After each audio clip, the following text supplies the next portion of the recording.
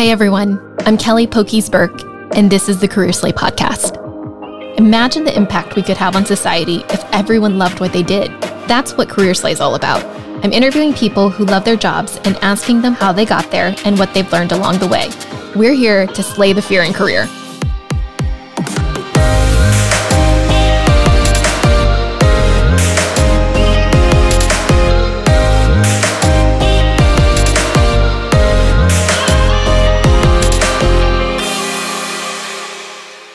My next guest on Career Slay is Jorge Almeida. Jorge has over 12 years of experience in marketing and multicultural advertising, both on the agency and client side, having worked at Lerma, Anheuser-Busch, InBev, and most recently Avocados from Mexico. At ABI, he led all creative and content development for Budweiser, as well as worked on campaigns for Bud Light, Michelob Ultra, Chelada, and launched 2 Mexican imports into the Texas market, Montejo and Estrella Jalisco. At Avocados from Mexico, he helped them get named the most innovative branding company by Fast Company and worked on buzzworthy Super Bowl campaigns. Jorge is originally from the border town of El Paso, Texas, but lived in multiple South American countries before making his way back to the U.S. to attend St. Edward's University in Austin for his undergraduate studies in marketing. He recently graduated with his MBA from Cox School of Business at Southern Methodist University in 2021, where he was awarded the Dean's Legacy Award. Jorge is an avid marathon runner and most recently became a dad to his firstborn daughter, Jimena. He was actually my former coworker, and I'm so excited to have you on the show today, Jorge. Thank you for having me. I still have a big heart for avocados from Mexico. So, Jorge, let's just dive in. Tell us about your story. What was your childhood like? My childhood. So if there's one word to sum it up, I would say it's change. When I was in the 3rd grade, my dad came home from work one day with this gift for me and my older sisters, and it was a shirt that looked like the Texas flag, but it wasn't the Texas flag. It was actually the flag of Chile, the country. So that was his way of telling us, hey, we're all moving to Chile. We lived there for a year. And then from there we lived, and this is because my dad used to work for Coca-Cola, so they just kind of hopped us around a little tour of South America. We lived in Colombia for 2 years, Argentina for a year, Buenos Aires, it was beautiful, loved it. And then a couple years in Monterrey, Mexico, before I kind of did a whole turn back to where I'm originally from, which is El Paso, Texas. So wow. So it was a kind of a crazy upbringing, but it kind of made me who I am. You know, I'm very outgoing. I could be in a room with strangers and talk to anyone just because I kind of had to do that so many times in my upbringing. Wow. Yeah, that's so amazing. And what a great experience to have as a child. Yep. No wonder you have so much woo. From Strengths Quest, yes. Yeah. Woo is winning others over. So you get back to El Paso. Yep. What happens next? In El Paso, the school that I went to, there was a lot of competition. It was a smaller school, but a lot of competition on, you know, what colleges, what universities. And I think, you know, there was a lot of interest of mine to leave El Paso because, again, I'm just so used to change. And I set my eyes on Austin, not UT, but a small school, St. Edward's University, go Hilltoppers. I was in marketing, and then probably around my junior year, I started looking at internships, and I was really into Mad Men. I, you know, aspired to be the good parts of Don Draper, not the bad parts. And then, junior year, I got my first internship at Latinworks, which is a Hispanic agency in Austin that's rebranded and renamed, but that's when I got my first taste of advertising. And it was so great to do an internship so early on because, in general, we can all agree internships really give you a good perspective of what the day-to-day of that job is. So as a junior, I was really seeing already, okay, do I want to do this post-graduation? You know what I mean? Yeah. And so you kind of took the marketing advertising route, interned at Latinworks. Is that where you worked after college? No, that's when a small agency here in Dallas, Texas, had just won the Home Depot account at the time called Richards Lerma, now called Lerma Agency. And they reached out to me and said, hey, would you like to join us? There's an agency of, I believe, 5 at the time. I was, employee number 6 or 7, if I remember correctly. And it was a tumultuous time because this is 2009-ish. So we were just coming out of a recession and such. And I think it was, very proud moment of mine to be able to do the internships I did in undergrad, make the connections and, have a job already secured on graduation. Yeah. So what did you do at Lerma? I rolled up to Lerma and I had, this open eyes of, okay, let's do advertising. Let's be Don Draper. Let's make ads. And it was definitely not what you would see in Mad Men in the golden age of advertising. But there was a huge just appetite for creativity. And I just fell in love with that. I fell in love with creative brainstorms internally of, discussions on new business pitches. So I really fell in love with the art of selling ideas. And that's when I quickly learned that's what advertising really is. And I think that's where I really liked the whole aspect of agencies and working as a team, right? Everyone together for one client, one account, trying to better the business. Yeah. I mean, my background's in advertising too. So I know exactly what you're talking about, and just that love for creative ideas, storytelling, selling. So were you on the account side, strategy, media? So I was brand management or account management. Yeah, I was on the account side. And I think it was very interesting because much like it happens in agencies, which you're very familiar, you kind of start with some of those projects that no one really wants to start on. Certainly. Yeah. And in my experience, it was actually very beneficial because one of the first projects I got to do was regarding YouTube, which at the time wasn't what it is now. What is YouTube? What is YouTube? But it was so great to earn my stripes, to start with smaller projects, get more responsibility, get good mentors, and eventually make it to do, bigger projects like TV productions. Yeah. Let's talk about mentorship for a second. How has mentorship played a role in your career? It probably started, early on, and especially pivotal was my undergraduate at St. Edward's that I mentioned. I started just reaching out anyone who would talk to me. All right. Mm-hmm. And I think it was always related to advertising just because I wanted to make sure that's where I wanted to start my career. And I kid you not, Kelly, everyone was always willing to talk to me. Right. And it was never one of these things where it seemed like I was looking for a job. I wouldn't even mention it, but that's where I picked people's brains. And I think that was great because a lot of good mentors would put things in perspective. So I think mentorship is huge to make sure you're going in the right path and that, you're getting informed before you make big decisions. For sure. All right. So let's go back a sec. What did you do after Lerma? So while I was in my last years at Lerma, this is about 4 or 5 years into it, I started getting a little bit, I wouldn't say desperate, but more impatient. My mind always thinks, okay, what's next? And then again, through my connections that I had at one of my internships in undergrad, one day I got a call and said, hey, there's this brewing company in St. Louis who's looking for a, regional marketing person to work out of Dallas. And I already recommended you. And I said, oh, okay, great. Let's go. So from Lerma, I moved on to Anheuser-Busch. Just a little brewing Just company. A little brewery, just a couple of beers here and there. They don't have problems with brand awareness, that's for sure. Nailed the interviews, got the job, and then, there I was working for the biggest brewery in the U.S. And, Anheuser-Busch has a lot of marketing resources and a lot of smart, great people. And it was also a very interesting dynamic because I was in a Dallas office, which is not the main headquarters, meaning there was marketing folks here, but it was more of a sales office. Yeah. So I got to really learn that sales office, learn what their needs were. And, I was always just the marketing guy, but the marketing guy who could help. Very tactical, not the traditional brand building, but it was great experience and awesome that I got to do that after a couple of years in on the agency side. So, there's a delineation between working on the agency side and working on the client side. Can you talk a little bit more about making that hop and where the difference is? Of course. I would say the pivotal moment I realized I wanted to go client side was where I realized that it kind of hit me, this aha, that on the corporate marketing side, there's still a lot of internal selling that you have to do, right? So I realized that the selling that we did on the agency went to certain people, and then those certain people, our day-to-day clients, would then just sell up, right? And I realized, okay, well, how would it be like to be the one who's on the client side doing the internal selling, storytelling and pitching? I was like, okay, there could be great opportunities for me to now just work with a great agency, get a good idea, and then be the one who pushes for it internally. There's still a lot of creativity on the corporate marketing side. A lot of people think it's just more boring. Yeah, there's a little bit of that, but there's still some fun and creativity, even if you're not on the agency side.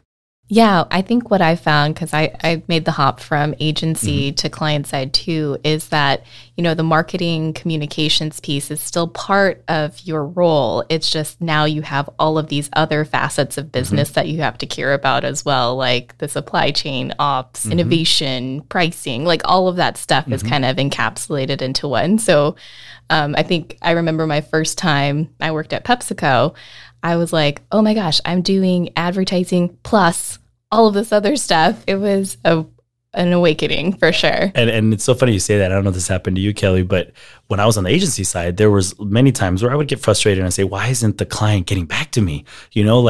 Because to put it in perspective, and anyone who's in advertising can realize this, the things that are on top of your mind when you're on the agency side are the most important things, and it's usually needing the client to respond. But when you're on the flip side, when you're on the client side, you do realize, not minimizing by any means, but you realize that the agency stuff that's high priority is maybe middle of your list, because you've got this other important things that you've got to deal, a big presentation, internal recap, or a performance meeting, or a finance end of year meeting, things like that are happening, that I think it's definitely unfortunate that on the agency side, you don't see all these things. Yeah. Right. But yeah, the priorities do shift when you go agency to client. And sometimes when you're the client, you've just got so much going on that it's really hard to get to the agency. And I used to tell my agency this, I'm sorry, it's not because I don't think this is important, but some of your agency requests or emails are the ones I get to like at 5 p.m, right? After all the days of meetings. I know you've been there, right? And that just happens. Sure. And it's just the nature of the beast, Yeah. And I think, going back to that point about internal selling, it's all about getting alignment at senior leadership levels. And the better you are at selling as a client, the happier your agencies will be, because they need a champion to champion the idea and push it forward, right? Because everyone's going to be scared if it's a really creative idea. But if you have someone who's willing to stand up and say, no, this is what we got to do as like a brand, as a company, it makes it easier for senior leadership to trust in the person that's selling the idea. Definitely. And I think it takes both sides, the agency and the client, to really believe in something and to sell together passionately. Yeah, I also think that I can't do my job as a client without the trust and partnership of the agency. There's always this tension because there's competing priorities. When you get to great work, it's a function of true partnership, right? So after Anheuser-Busch, what did you do next? A couple of years, and now you know me, and I'm starting to itch, right? Like, what's next? In a blink of an eye, I was already part of the Avocados from Mexico team. So every time you wanted to transition, were you the one to reach out, or were people reaching out to you, or is it all about just staying connected? All about connection, because in the Lerma, Anheuser-Busch, and Avocados examples, it was always people in my network, and it did vary. It wasn't always them reaching out or me reaching out. It was a combination sometimes. But I will say that I've probably submitted more than 100 applications to different, employers all over the U.S. We've all been there. And it was just so interesting that the instances where I was proactive about it and submitting resumes and trying to get out there, not even a, thank you, right? And I think that's disappointing. And I do hopefully say this so that anyone listening could realize that we've all been there, right? It doesn't matter how successful people are, but I would encourage people to not get disappointed if they're not getting anywhere, but to leverage the power of networking and connections. So you came from El Paso, small town. I imagine that, you had to build your network from scratch. So what would you tell that person who is thinking to themselves, I don't have a network, I don't know how to do this?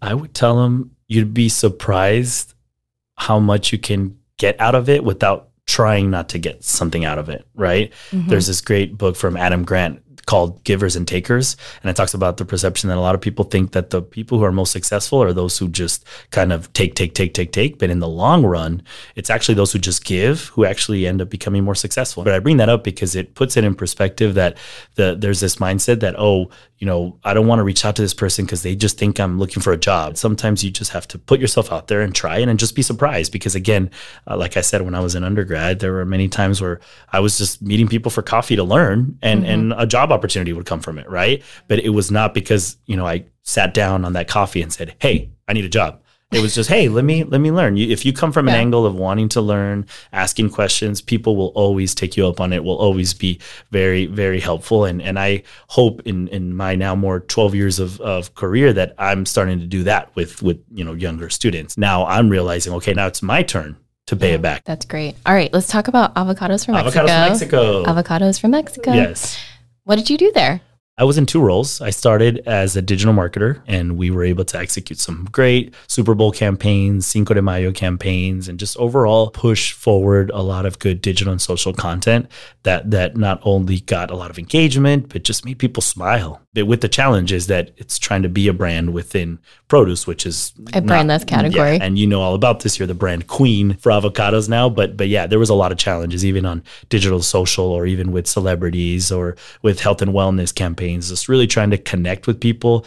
We weren't the ones who probably invented the avocado toast trend, but we like to say that we definitely fueled it, and had a role in getting avocado toast all across America.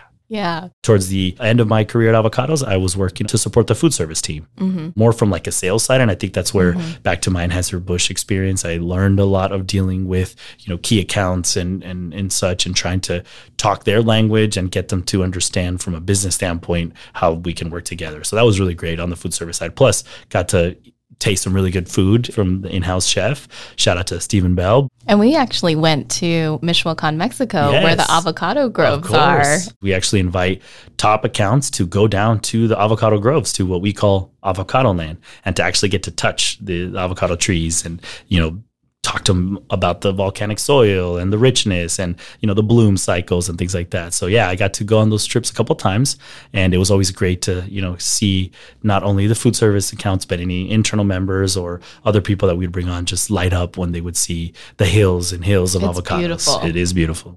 So while you were at Avocados for Mexico, you got your MBA, right? I did, here down the street at Southern Methodist University, Dallas, Texas, Pony Up.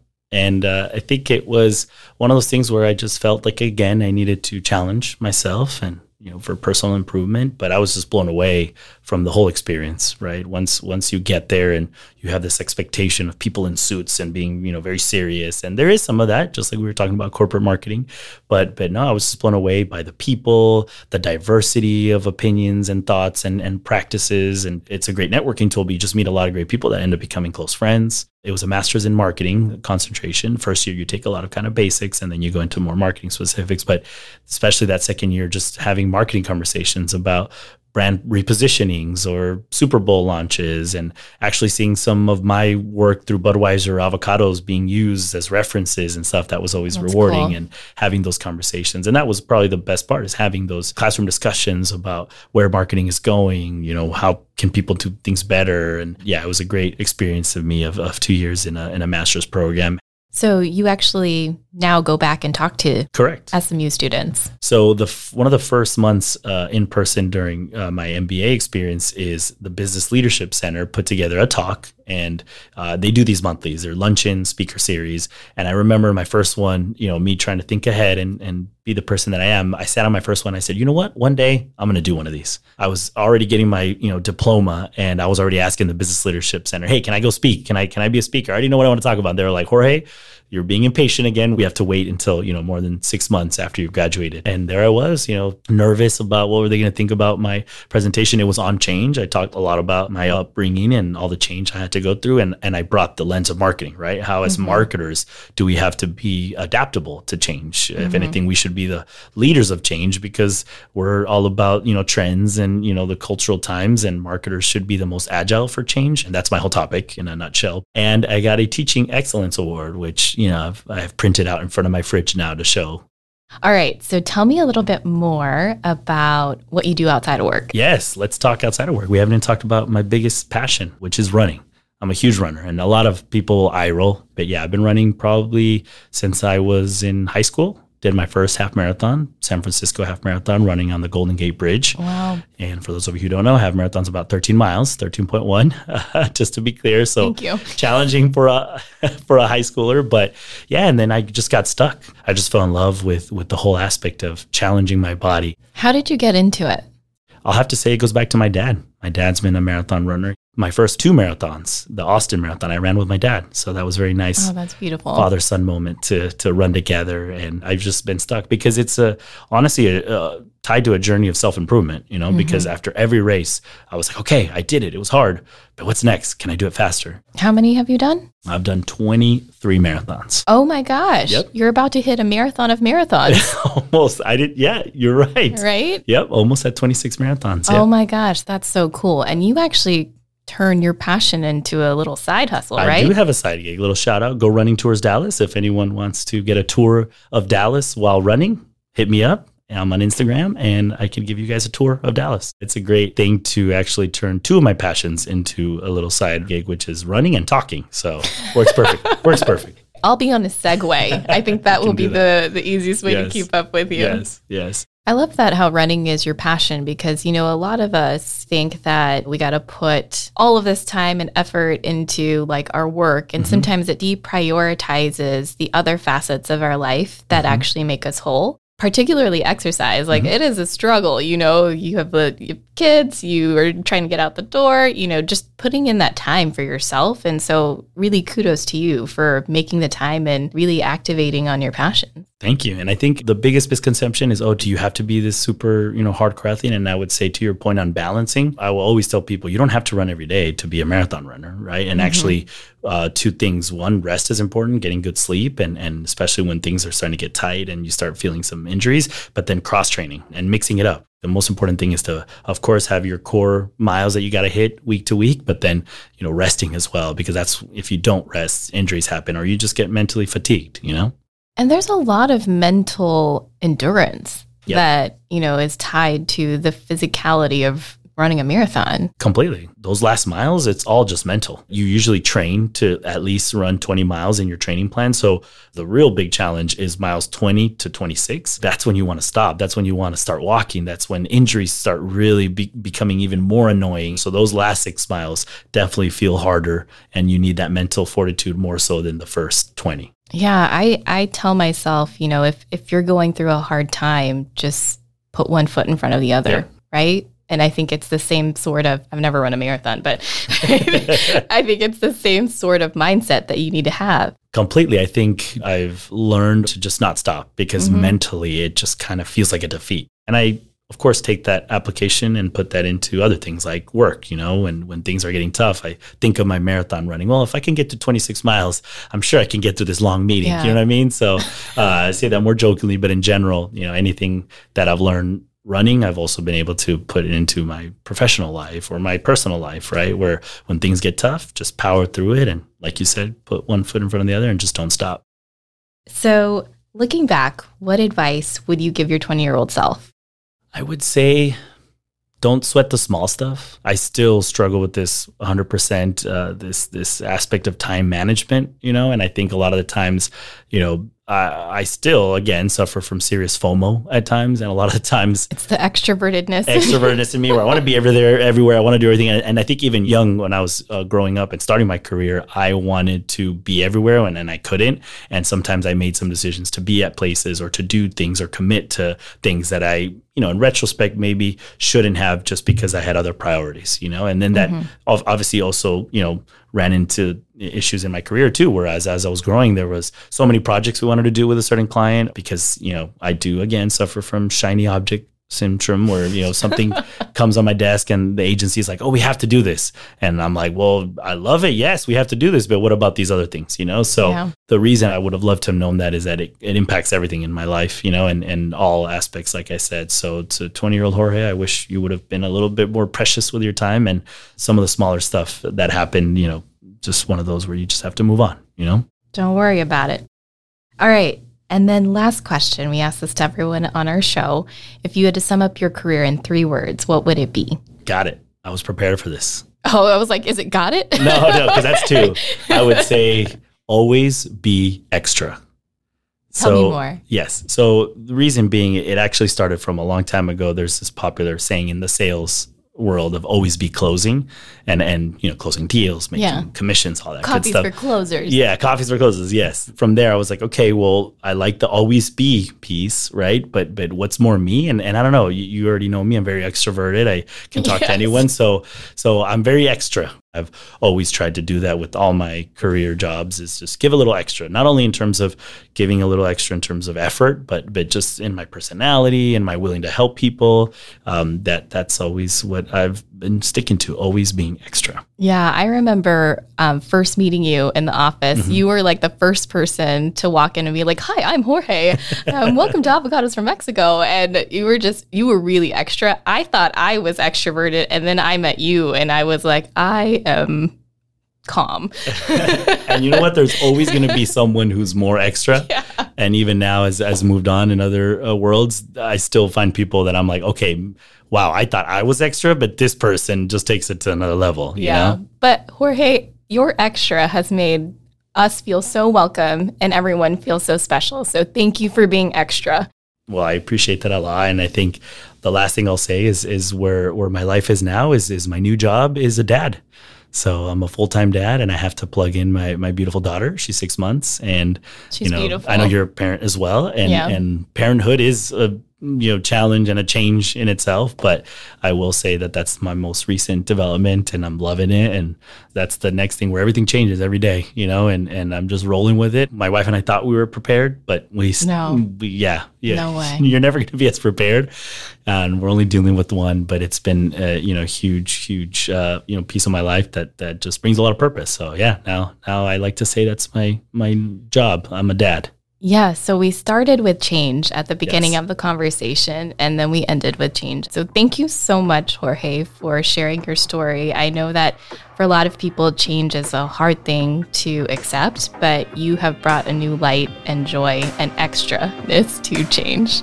So thanks. Well, thank you for having me. I enjoyed this. The Career Slate podcast is a co-production of Career Slate and Wild Reply, produced by Michael Berg. Stay tuned for some great conversations on slaying the fear in career.